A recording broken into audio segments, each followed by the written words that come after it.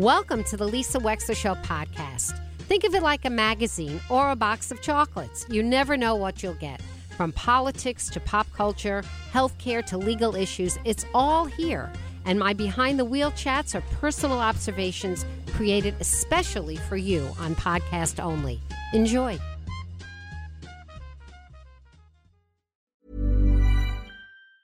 Ever catch yourself eating the same flavorless dinner 3 days in a row?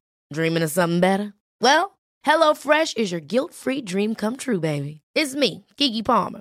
Let's wake up those taste buds with hot, juicy pecan-crusted chicken or garlic butter shrimp scampi. Hello Fresh. Stop dreaming of all the delicious possibilities and dig in at HelloFresh.com. Let's get this dinner party started. Hey, it's Ryan Reynolds, and I'm here with Keith, co-star of my upcoming film, If, only in theaters May 17th. Do you want to tell people the big news? All right, I'll do it. Sign up now and you'll get unlimited for $15 a month and 6 months of Paramount Plus Essential Plan on us. MintMobile.com/switch. Upfront payment of $45 equivalent to $15 per month. Unlimited over 40 gigabytes per month. Face lower speeds. Videos at 480p. Active Mint customers by 531.24 get 6 months of Paramount Plus Essential Plan. Auto renews after 6 months. Offer ends May 31st, 2024. Separate Paramount Plus registration required. Terms and conditions apply if rated PG. Look, I think it's fair to say, and I even did a behind the wheel about this, that one of the more shocking things that happened to the American Jewish community, and I think I can speak for a lot of people that are American Jews, was the extraordinary amount of support, unparalleled and unquestioning support that was given to Hamas, and the statements that were made in writing and with fervor that Israel was 100% responsible for what happened to it on October 7th. I have to tell you, as an alum of NYU Law, whose student bar president wrote a message from the president on the letterhead of NYU Law, that I was absolutely shocked at this statement, which, of course, she did not recant ever. And in the wake of all of this, I came upon an op-ed written by Jacob Howland, our next guest, who was the McFarland Professor Emeritus of Philosophy at the University of Tulsa, who wrote an op-ed published October 11th, just a few days later, saying Hamas love exposes the moral rot at the center of Harvard and higher education in America. He is a past winner of the University of Tulsa Outstanding Teacher Award and the College of Arts and Sciences Excellence in Teaching Award. He has received grants from many different foundations, including the National Endowment for the Humanities, the Koch Foundation. He's lectured in Israel, France, England, Romania, Brazil, Denmark, and Norway, as well as around the United States itself. Jacob Howland, welcome to the Lisa Wexler Show today. Thank you for joining us.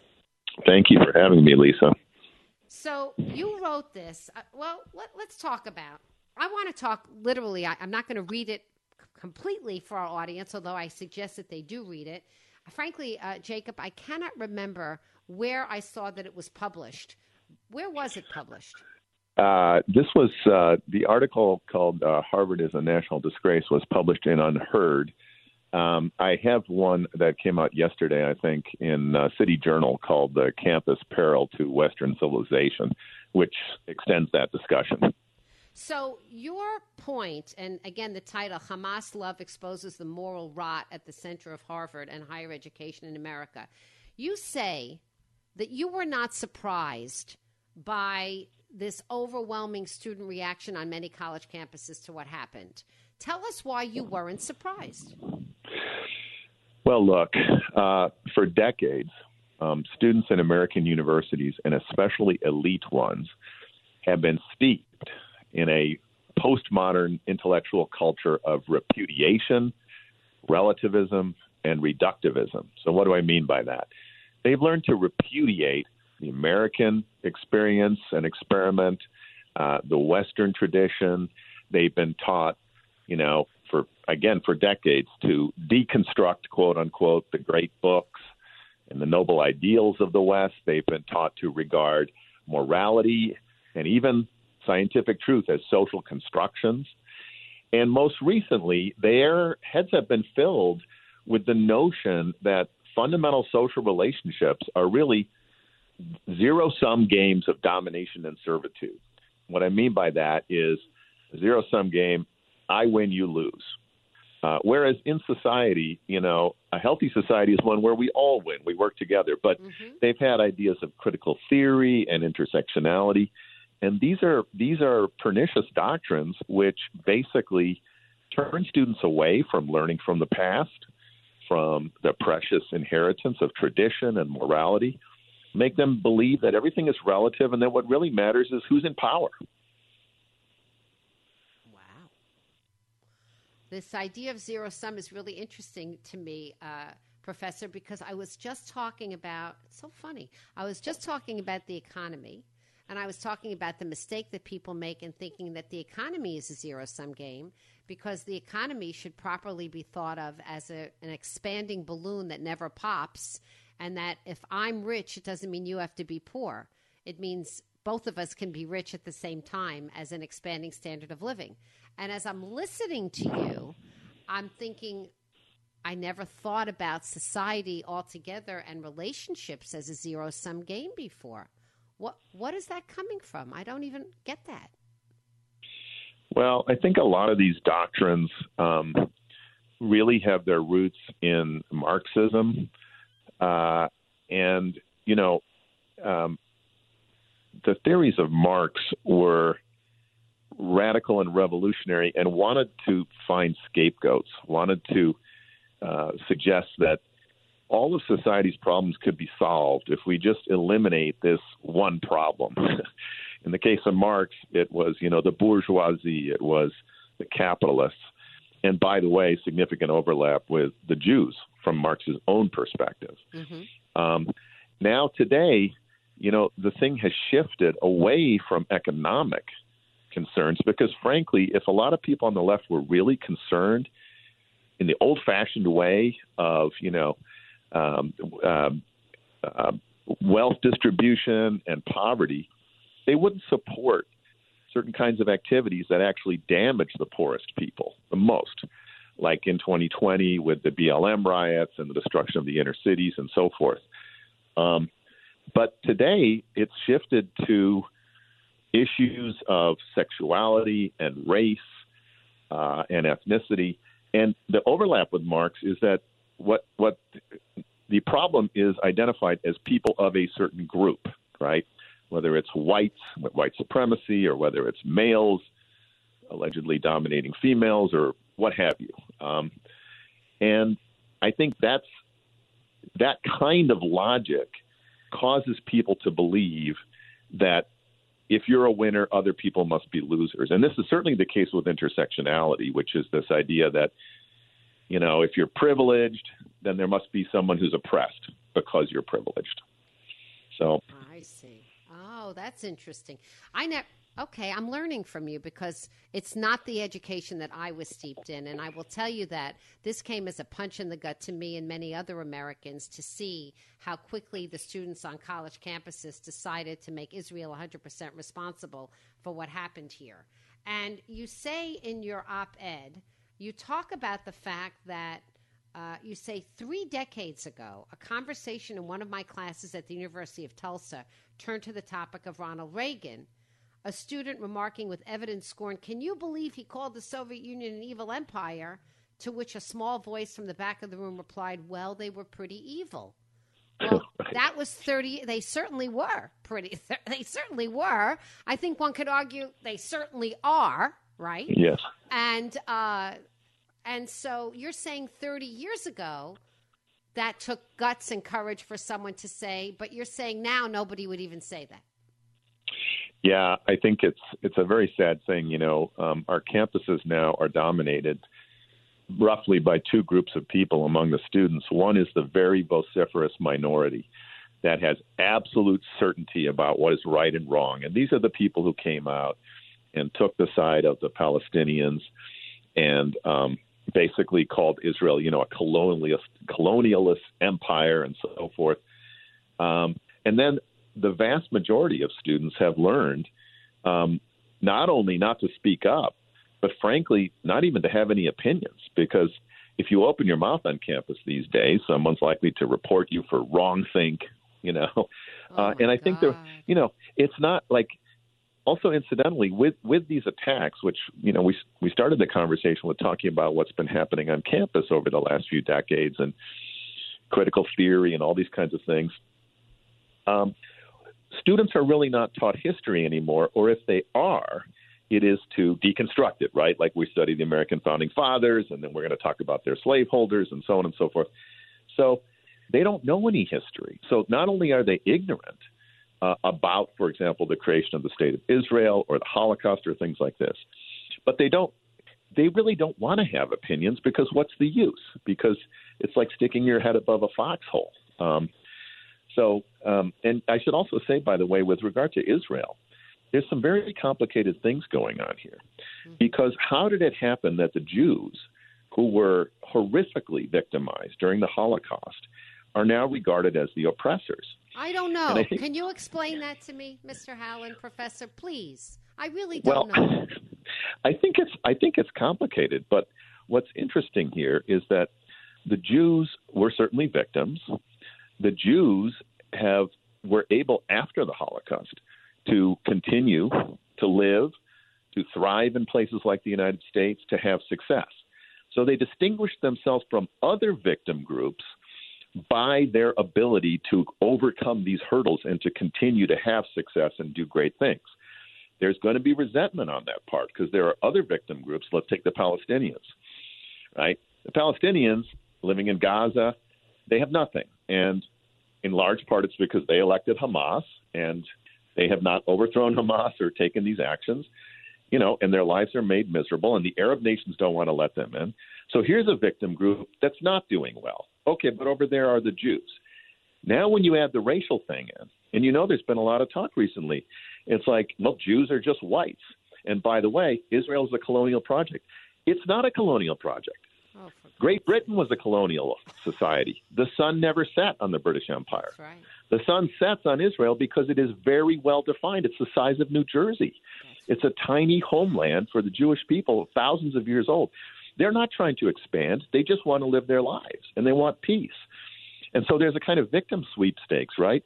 The Jews don't act victimized because they're living their lives and they're succeeding.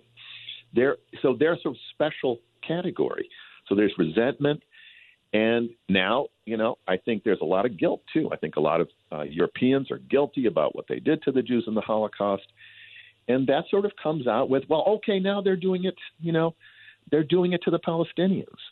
So it's very complicated psychologically, but this is how I would at least begin to think about it. So interesting.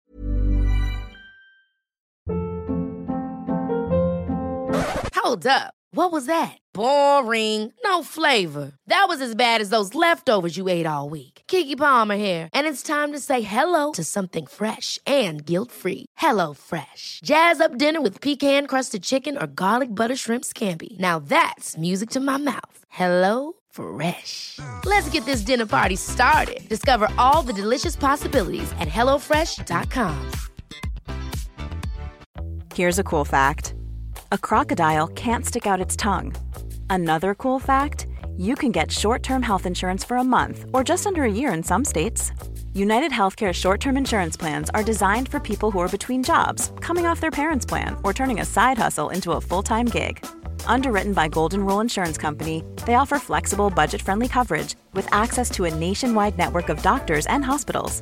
Get more cool facts about United Healthcare short-term plans at uh1.com. So, something, Professor Howland, I'd love to get you in a room or a conversation with a gal by the name of Dara Horn. I don't know if you've ever heard of her. She has. Oh, Do you know her? I am well aware of Dara Horn. I heard her give a wonderful talk on the difference between Jewish literature and other sorts of literatures in New York a couple of years ago. Yeah. Well, we just had her on the show just presciently a few weeks before the war broke out. And the title of her talk that she was discouraged from using was Everybody Loves a Dead Jew. And her point was, and it has resonated with me ever since this war began, Professor, her point was exactly what you're saying, which is people like to think about a Jew as a victim, but they're uncomfortable with thinking about a Jewish person overcoming adversity. Yes, I agree with that. I think that's absolutely right. And, let me go back to the zero-sum game thing, right? If it's true that there are people who are successful and healthy and flourishing, then that must mean that they're doing it on the backs of others. By that logic, you can look at the Jews who are successful and healthy and flourishing. I mean, look at the names of the people, for example, who have said they're not going to support the University of Pennsylvania or they're not going to support Harvard University. These are billionaires. These are Jewish billionaires who have made their money through their own hard work and ingenuity and intelligence. So therefore, if they're successful, how could they possibly be victims? How could they possibly? They must be oppressors. See, this is the way these categories work in the minds of a lot of people. I was not ever raised to think that, Professor. I was always raised, I'm Jewish, and I was always raised to think that, you work hard and you study hard and you play by the rules. And if you get lucky, a little mazel in life, that's pretty good too. Sometimes you can have great success, and sometimes it'll be material success, but other times it'll be artistic success, scientific success, all kinds of different success, family success. That's right. And, the thing is that the Jews love life. We've always loved life. I'm also Jewish. And they want peace. My sister-in-law emailed me, and she had read an article that said that Netanyahu made a big mistake. He was supporting Hamas over the years. And by that, in other words, the Israelis were caught by surprise because they thought that Hamas was playing nice and they were issuing more work permits in Israel and so forth. And one of the things I said to her is, the Israelis have a dream, and the dream is a dream of peace. It is. And so they can be tricked, because they want to believe. They want to believe that they could have normalized relationships with the Palestinians. They want to believe that there won't be war anymore. And Hamas played this very, very cleverly. We're not going to make, we'll throw occasional rocket in, but, compared to past behavior, we're being quiet and we're playing nice. And they used this trait of the Israelis and the Jews in general to deceive them. And to launch this horrible campaign. Professor Howland, do you think that this has caused a reckoning that is rather overdue in American institutions? Do you believe that academics will start to become more rigorous and adhere to traditional Western thought and start to teach history in the way that I think our young people are entitled to learn it? I certainly hope so. Look, I'm actually not in Tulsa anymore. I'm at a new university called the University of Austin, which we're about to launch our admissions process. And we're dedicated to civil discourse, fearless pursuit of truth, and especially foundations in the Jewish biblical tradition, also Christian, and we study Islam as well, and in the Greeks. That is to go back to the roots of civilization and to learn what is civilization, what is politics, what are the blessings of civilization, and so forth. And I think it's long overdue. I think that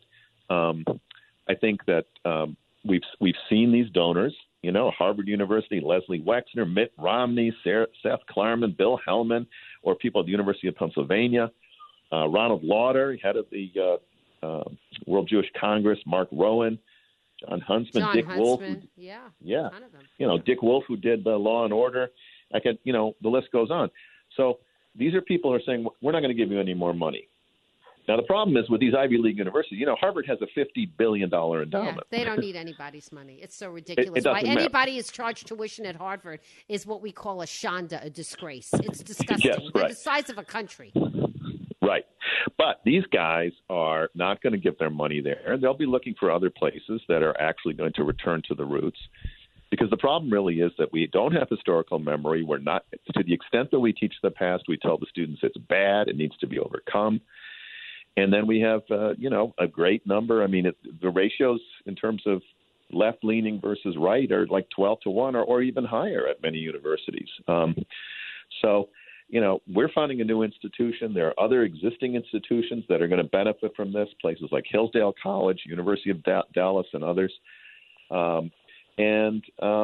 And I think we will begin to see a change. But I just am sorry to say that at the elite institutions, things have gone very far in the wrong direction. And I don't know that they can be salvaged. What is, I want to ask you something, Professor Howland, before we go. You keep using this word intersectionality. Pardon my ignorance. What is that? I don't even know what that is.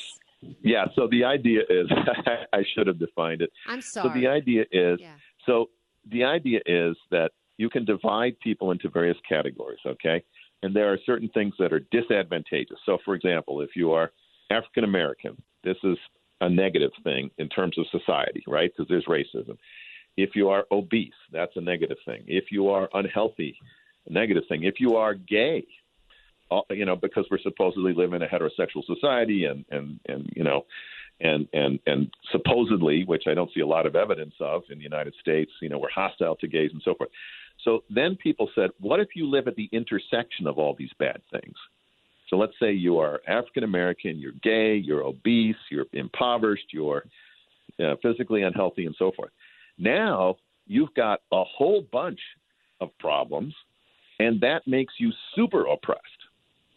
Whereas if you are white, if you are male, if you are heterosexual, if you are wealthy, if you are healthy, you have a whole bunch of advantages that make you, frankly, in terms of this logic, a super oppressor, you see. So it's identity politics taken to the nth.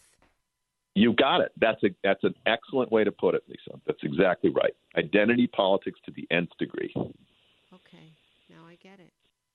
And, the problem with that as a human being, right, on the macro and the micro, if you're going to continue to identify with certain groups, then how are you as an individual ever going to progress?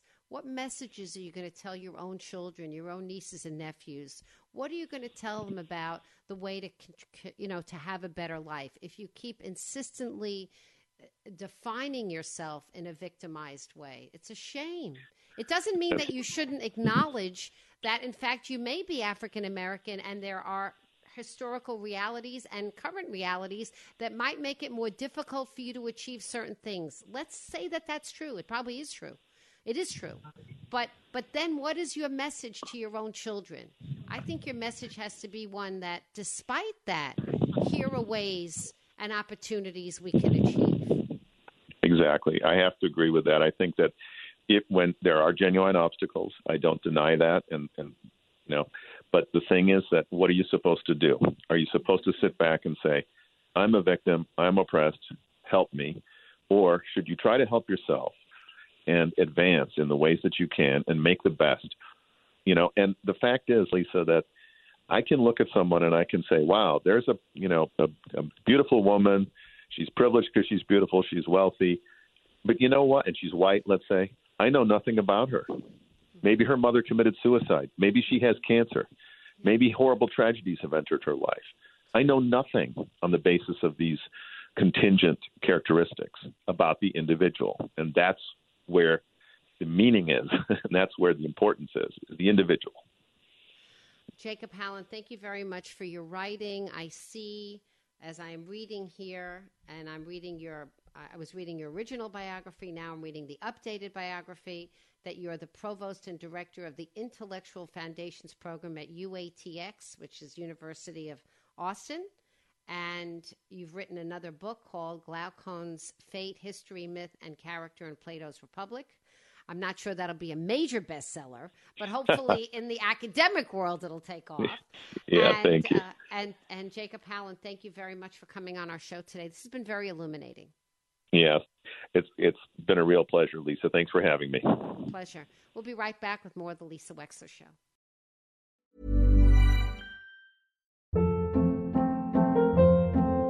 Hold up. What was that? Boring. No flavor. That was as bad as those leftovers you ate all week. Keke Palmer here. And it's time to say hello to something fresh and guilt-free. Hello Fresh. Jazz up dinner with pecan-crusted chicken or garlic butter shrimp scampi. Now that's music to my mouth. Hello Fresh. Let's get this dinner party started. Discover all the delicious possibilities at HelloFresh.com.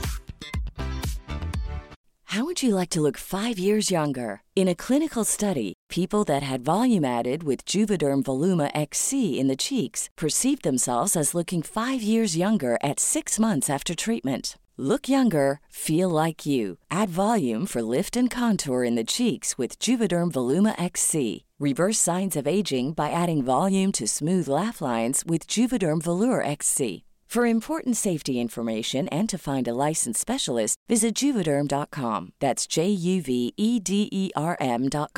Not for people with severe allergic reactions, allergies to lidocaine, or the proteins used in Juvederm. Common side effects include injection site redness, swelling, pain, tenderness, firmness, lumps, bumps, bruising, discoloration, or itching. There's a risk of unintentional injection into a blood vessel, which can cause vision abnormalities, blindness, stroke, temporary scabs, or scarring. Talk to a licensed specialist to find out if it's right for you. Thank you for listening. If you liked what you heard, please share it with your friends. And as always, feel free to contact me at lisa@lisawexler.com.